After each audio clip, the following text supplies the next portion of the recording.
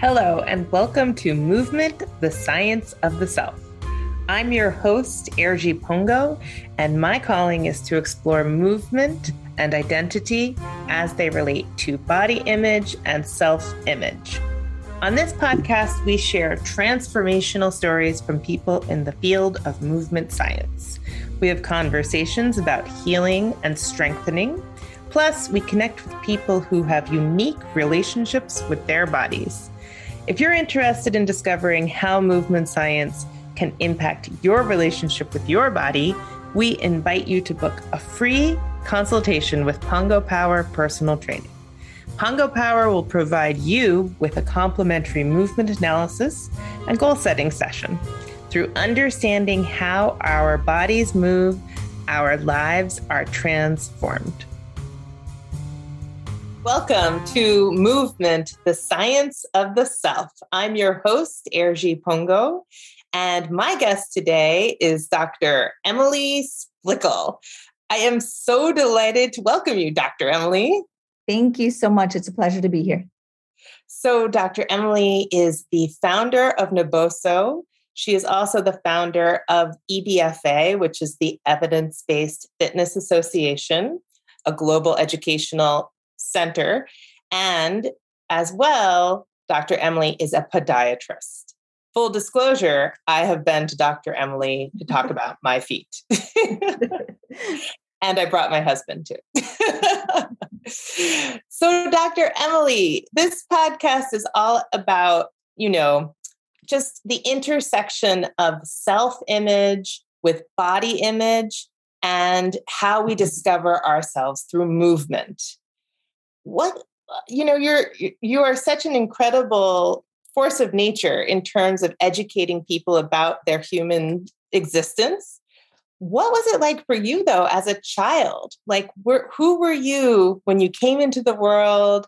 What was your identity before all of the education, learning, and teaching? Yeah, so before the Dr. Emily. So I was actually a gymnast, a competitive gymnast from 6 years old. And I remember my mom telling me, because I have a 2-year-old now, and she's exactly like me, where she has to be climbing everything. She's in gymnastics, and she just loves to be like a monkey climbing things and hanging and using her own body weight, which I was the exact same way. I absolutely love body weight movement, body tension movement. So I was a competitive gymnast for 13 years from age 6 to age 20.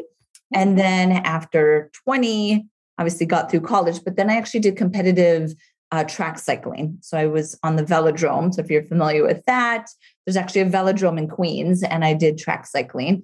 And I did that for several years. And then I got into the fitness industry because of my love of using my body. And anytime I feel that there's an emotional, I feel a little bit lost and I can't identify what it is emotionally, I go back to my roots or my foundation, which is connecting to my physical body through exercise, through fitness. And if I even do a stretch session at the gym or kettlebells or something like that, like an abs class, even just something that I leave feeling so much better because of me connecting to my physical body again. And that's where I find the gymnastics instilled that in me. And then the competitive athlete instilled that. And then now it's just so part of my identity and how I actually regulate and find me again with fitness and movement. Yeah. Being in an inquiry where we ask ourselves, who am I? It can really seem like such a luxury in this, global pandemic that we're facing. And I think a lot of people are asking themselves that. Did you have a time in your life, being as you are a physical person? I think there's a sort of a conception from people who are not, who don't identify as physical, there's this sort of a perception like, oh, well, you have this physical gift, you have it figured out, and that's not for me. Is is there something like that you would say to invite someone to be physical who is not physical already? Yeah, so I think some of the issues with fitness and movement is that there's an automatic comparison of what your perception of what you should be. Whether that's how strong are you, how flexible are you, can you keep up with other people in the class? Does it seem graceful as other people? So kind of depending on what your movement is or what your fitness regimen may be, is that there's an element of I should be better at that. So I guess one of my biggest recommendations or advice would be to humbly go into it. And one of my mentors, Mike Fitch, who's the founder of Animal Flow, has often said, be good at being bad. And it's scary as an adult also to be bad at something and to like not know anyone. Actually, part of my identity now of who I am is I'm not just into fitness and movement, but I do aerials. And so part of my identity is I'm an aerialist. I'm 41, so I'm not ever going to be part of Cirque du Soleil, but I do aerials. And I've been doing it for the past 5 years. And I started aerials at 36, didn't know anyone, walked into the studio in New York City and was just like, I'm curious. And I was awful. And I'm used to like being stronger, like the stronger in the group or the more flexible in the group. And then suddenly I was like on the bottom of it. And I had to very humbly put my ego, I left my ego at the door, put any of my pride and fears aside, and just like, I came in with so much excitement. I was like, oh my God, I'm climbing this fabric. I'm hanging upside down. Like it fed my soul, oh my God, in such a way that I would never expect. And now I'm so hooked on it. Mm-hmm. So probably like be humble, don't compare yourself, leave your ego at the door. And whatever it is that speaks to you is go with it and do it. You know, one of mine that I'm doing now that I'm going to start in January is figure skating.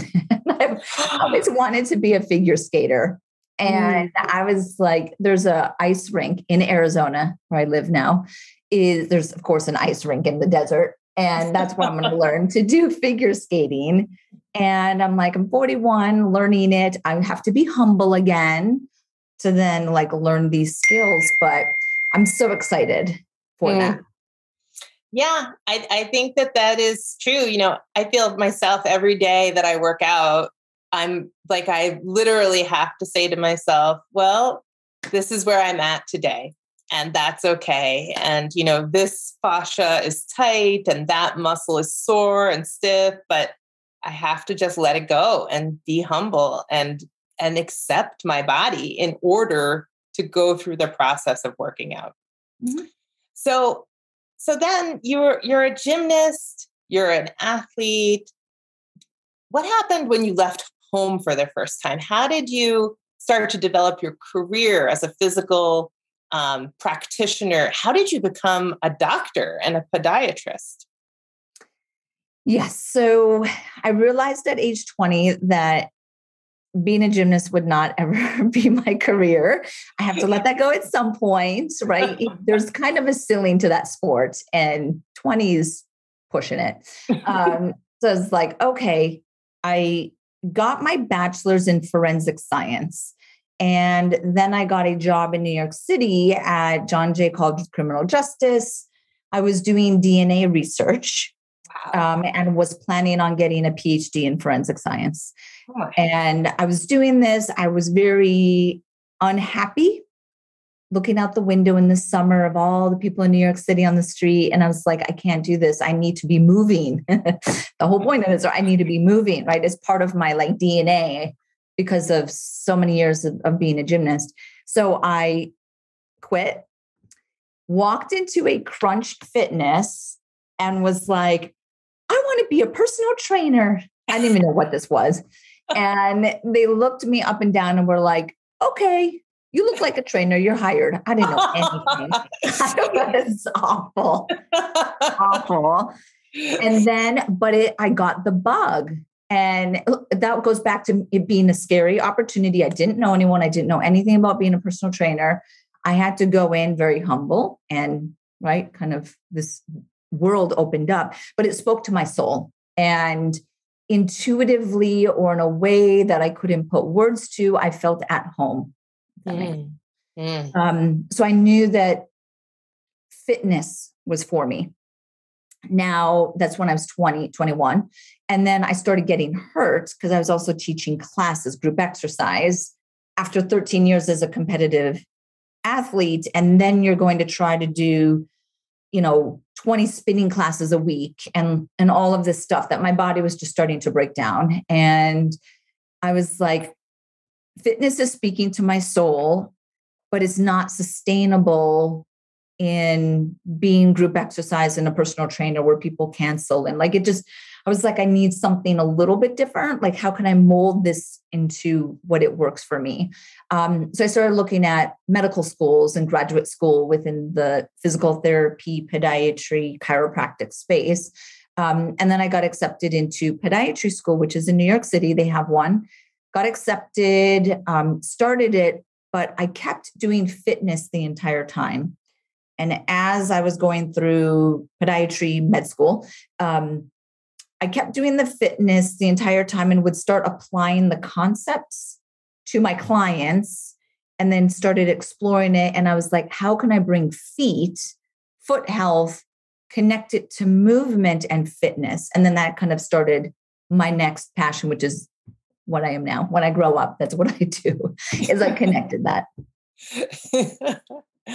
Well, I mean, that is how I met you initially as a personal trainer. I signed up for your course on barefoot training.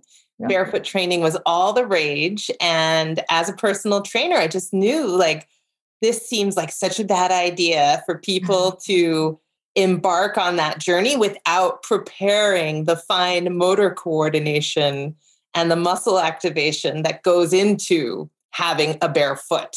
Yep. After your foot has been in a sling, like a shoe, and you have all this motor amnesia going on, I really wanted to be able to teach my clients about how to train properly using barefoot training. And your course was really, it was pivotal in my career. We now, all of the Pongo Power trainers are now barefoot certified by Dr. Emily. Mm-hmm. And we take great pride in telling our clients that a podiatrist certified us, that we don't mess around. And so how did you discuss, what is it about the foot that had you light up and feel inspired? Why the foot in particular? I think that was by accident. It's that I got accepted into podiatry school, and this is kind of the honest truth of it, is that I was like, I need to be able to still do fitness. It was just my thing. And being in New York City was also part of my identity at that point. So it was fitness and New York City and movement was just who I am. It's my soul. It's just where I was. And then podiatry school happened to be in New York City and had a little bit of flexibility that I could still have some clients at night or teach an evening spin class or something. So I was able to do both of those.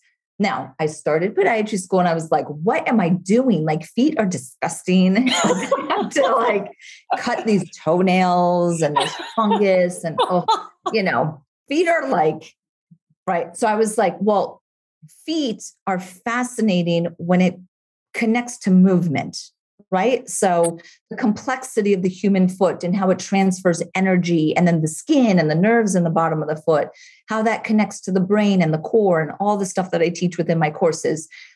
That's cool. That's sexy stuff, right? So that's what resonated with me. That's what I attached to. And that's what I wanted to really make my mark in. And it fits the story of fitness and movement, which is like the foundation, right? Mm-hmm. Now, when I was going through podiatry school, I actually had to take a break or quit. The theme here is don't quit things, but I paused it, and then went back to school and I got my master's in human movement. And my master's in human movement is really the glue between my fitness background, my podiatry degree, and then right here in between the glue is going to be my master's in human movement. And that's how I connected them. So it was really important for me to pause my podiatry journey so I could get this connection. And then I went back, and of course I finished residency. I'm licensed and I did surgery for 5 years and stuff like that. But I needed to connect it in a way that was unique and true to me, and that I could share that knowledge with the world and like with your team of trainers, because of having that unique background. That, I feel like if you're given this unique background and perspective at something, you have to share it. So I share it. And that's what I love to do is share that knowledge. Mm. And so wow, I can only imagine what it is like to be conducting surgery on a foot. I have no idea what it's like to cut into the human body. What was that like to be a surgeon for a while? Because when I think of you, I think of the exterior. I think of all these people benefiting in the world. What is like being a surgeon? Yeah. So, it's fun. I like it. I like the perception of it, right? This is the other thing of like, some people do things because they sound good or it looks good on paper. But then you're like, is that really feeding your soul? And are you passionate about it? I'm passionate about the mystery of movement. So I think that goes back to my forensics degree, is because my background is in forensic, I look at things like a detective. And that's the way that my mind works. It's just like puzzles. I love puzzles. So I would look at someone with a movement dysfunction or chronic pain or glute inhibition or whatever it is, right? And then be the detective and assess the movement and muscle testing and gait assessment and stuff like that to determine kind of the cause and then the solution to it. So I really like that. My parents loved to say that their daughter was a surgeon, but that is, everyone knows you do not do things to make your parents happy, because that will not work. So yes, I liked it. It pays really, really well, but it was not my calling. Yeah. When I first started following you, I used to listen to a lot of your other podcasts, which is why I'm so honored you're on my podcast today. And one of the things I think that stands out in your career is that you also see yourself as a disruptor. And so what is it that you're disrupting exactly?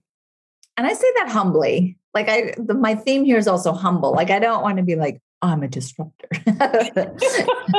but I try to challenge conformity or to challenge things when appropriate.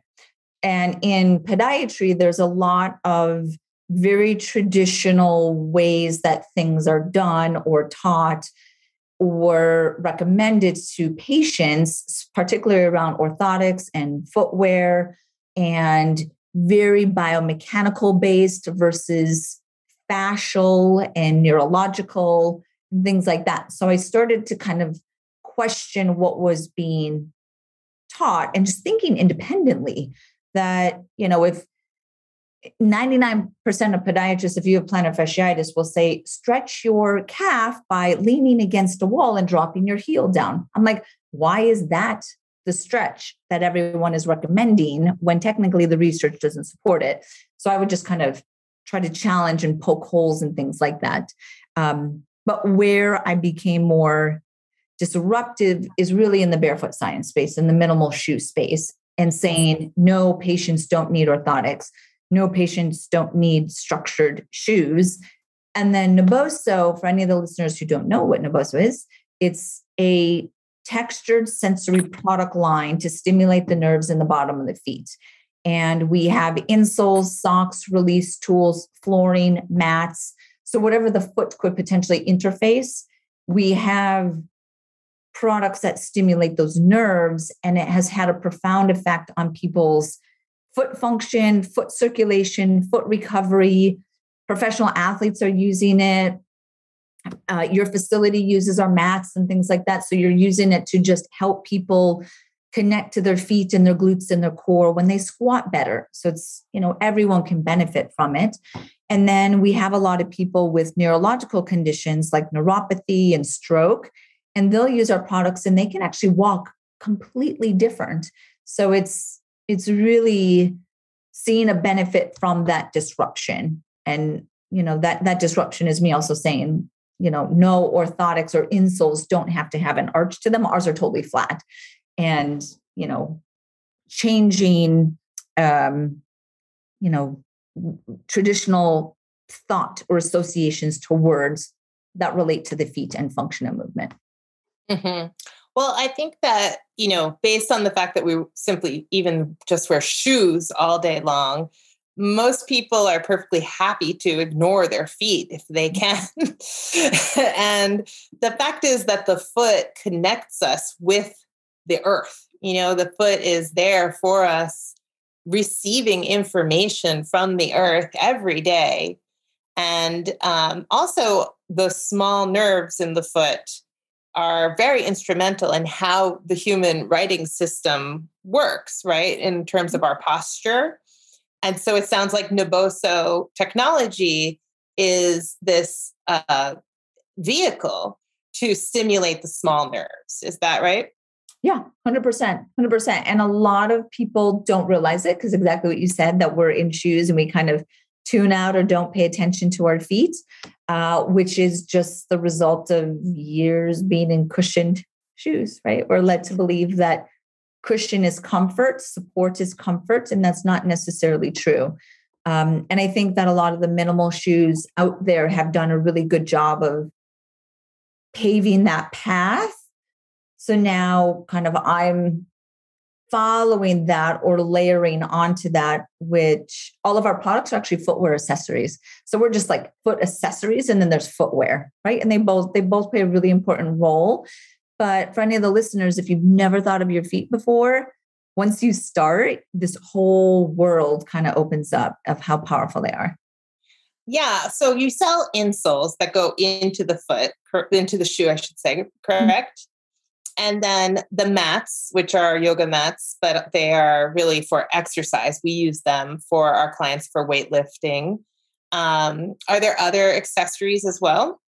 Yes. And then we have a release ball. It's called a Neuro ball, and it has the same pyramid texture and pattern across it. I'm not sure if this is on the video that people can see, but I'll just show you the texture. So you can see that there's little pyramids across everything, or like a braille pattern for those that don't see that. And we have sensory sticks, which are 2-pound weights that have that same texture across them. That's used as a release tool and an activation tool. And then we just launched our socks. Oh, Naboso socks. That's really exciting. Yeah. I'll never forget buying my first runner's sock. I had been running in these cotton socks that my feet were like peeling because there was so much moisture like pooling in my shoes. And getting that first like technical tool to aid me in my desire to go on this journey as a runner really helped me to feel prepared for the activity, the actual movement. Wow. So now you're in Arizona and you are located in your educational center. Is that correct? Yes. So right now I'm sitting in the Naboso headquarters, and part of Naboso HQ is that this is where we do our fulfillment. This is where our offices are. So for myself, my husband is our co-founder. He's our CRO. And then we have a space that is for education. So fitness and wellness education. So any of those amazing certifications that people offer throughout the states. We host those as well. And then stepping that way is my podiatry office. And in my podiatry office, I then see patients, and I specialize now in my podiatry practice in chronic pain, movement dysfunction, and movement disorders. So it's a very niche type of practice. I actually don't do traditional podiatry. I could. If someone had an ingrown toenail or something, I could treat it, but I don't. I do almost everything entirely functional medicine based or regenerative medicine based. Mm-hmm. And so if someone is suffering from chronic pain, you could perform a gait analysis and look and see how they're walking, how their entire human movement system is moving. And then what would you prescribe? I guess it really depends on the individual. Yeah, I try to give, I'll call them a corrective exercise. Some people might think of it as physical therapy, but physical therapy sounds like it's a short-term prescription or solution, plan, action, where I like to have things be more like lifestyle changes.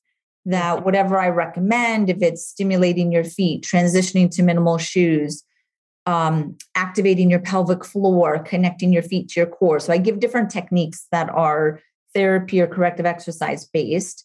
And then sometimes I'll do custom orthotics, even though I said earlier that I try to get people out of them.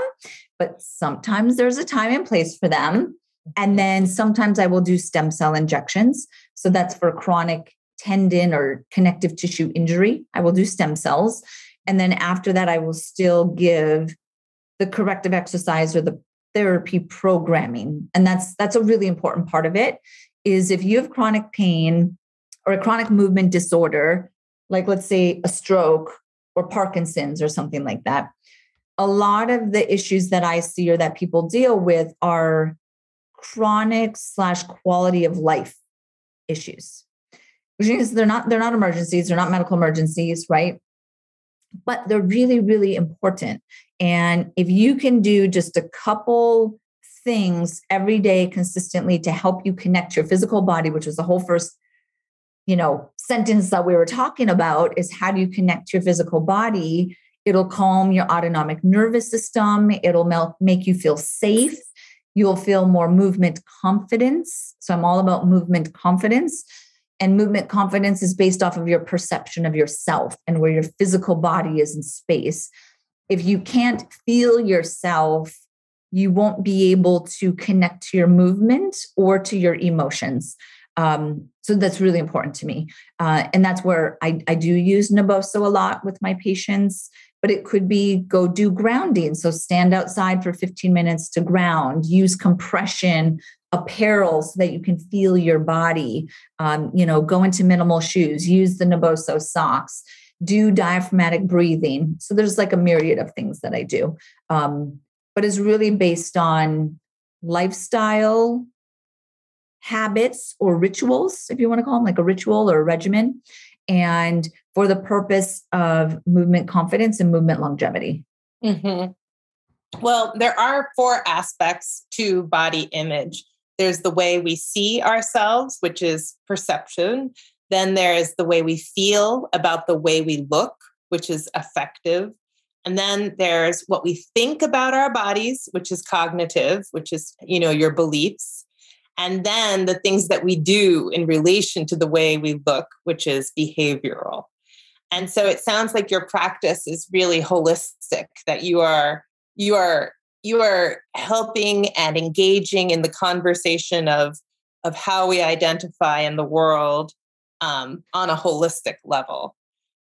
But your initial entryway was fitness and podiatry. I just think it's so wonderful that you did commit to learning about the biology and the anatomy, because there's so many different kind of exterior solutions that people come to that it's on the surface. It's sort of surface level, but how we transform our lives is so internal. It really is an interior journey. And so I think it sounds like from your journey, you really shared that with other people fully and completely. Yeah, I do think that the medical traditional, foundational concepts on biomechanics and pathology and surgery and like very Western medicine, right? Like that's really important to understand the ins and outs and the exceptions and the gray in between everything. But then I think it's just my own curiosity in the stuff that you're describing is this deeper identity of self and, self-fulfillment and who am I and emotion, right? All of that stuff that is harder to teach in a traditional Western medicine approach because you can't touch it. You can't feel it. You can't see it. It can't be studied and consistently repeated in the same way because it's very complex. It's subjective in many ways, right? But I've just found that that's one of the most important aspects of it. And some of that was from me being slightly disruptive also, or just curious maybe, and starting to see that if I had two patients with the exact same physical presentation and like the same MRI, let's say, with consistent tissue damage, but one person was still running marathons and had no problem, and this other person is like, debilitated and just on the couch and in severe pain. Like, why is one very different than the other when they on paper look exactly the same from a Western medicine perspective, right? And I started seeing that and I was like, there's something deeper here. There's the connection to the body. There's the interpretation. There's the lens through which they look at their condition in a sense. And then I wanted to just kind of peel that onion a little bit. And yeah, that is now why I practice the way that I do, which is very holistically. And I honor those things. I'm not a therapist. I'm not an expert in any of those, but I honor and I respect them when people come in with various emotional presentations. And so what would be your piece of parting wisdom to share when it comes to chronic pain? I think that it's very easy to identify as our pain because of the nature of being in a global pandemic. People are suffering and it's people are isolated. So if you start to sort of be like, oh, that's just the way I am,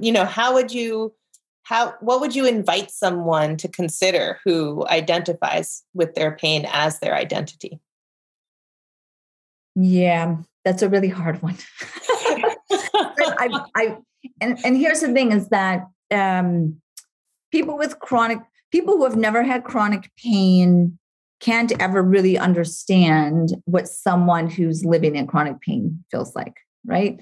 So that's the first thing of any listeners who are saying that is kind of like, we hear you, like you hear them, right? You're hosting this podcast and you're curious about this, right? So you're heard, your chronic pain is being acknowledged, right? So we understand this, but the mind is a very powerful thing. It can totally succumb to this as your identity and who you are is just so part connected to that pain. But it's also very powerful in the sense that it can separate you from and allow you to realize that you are not your pain.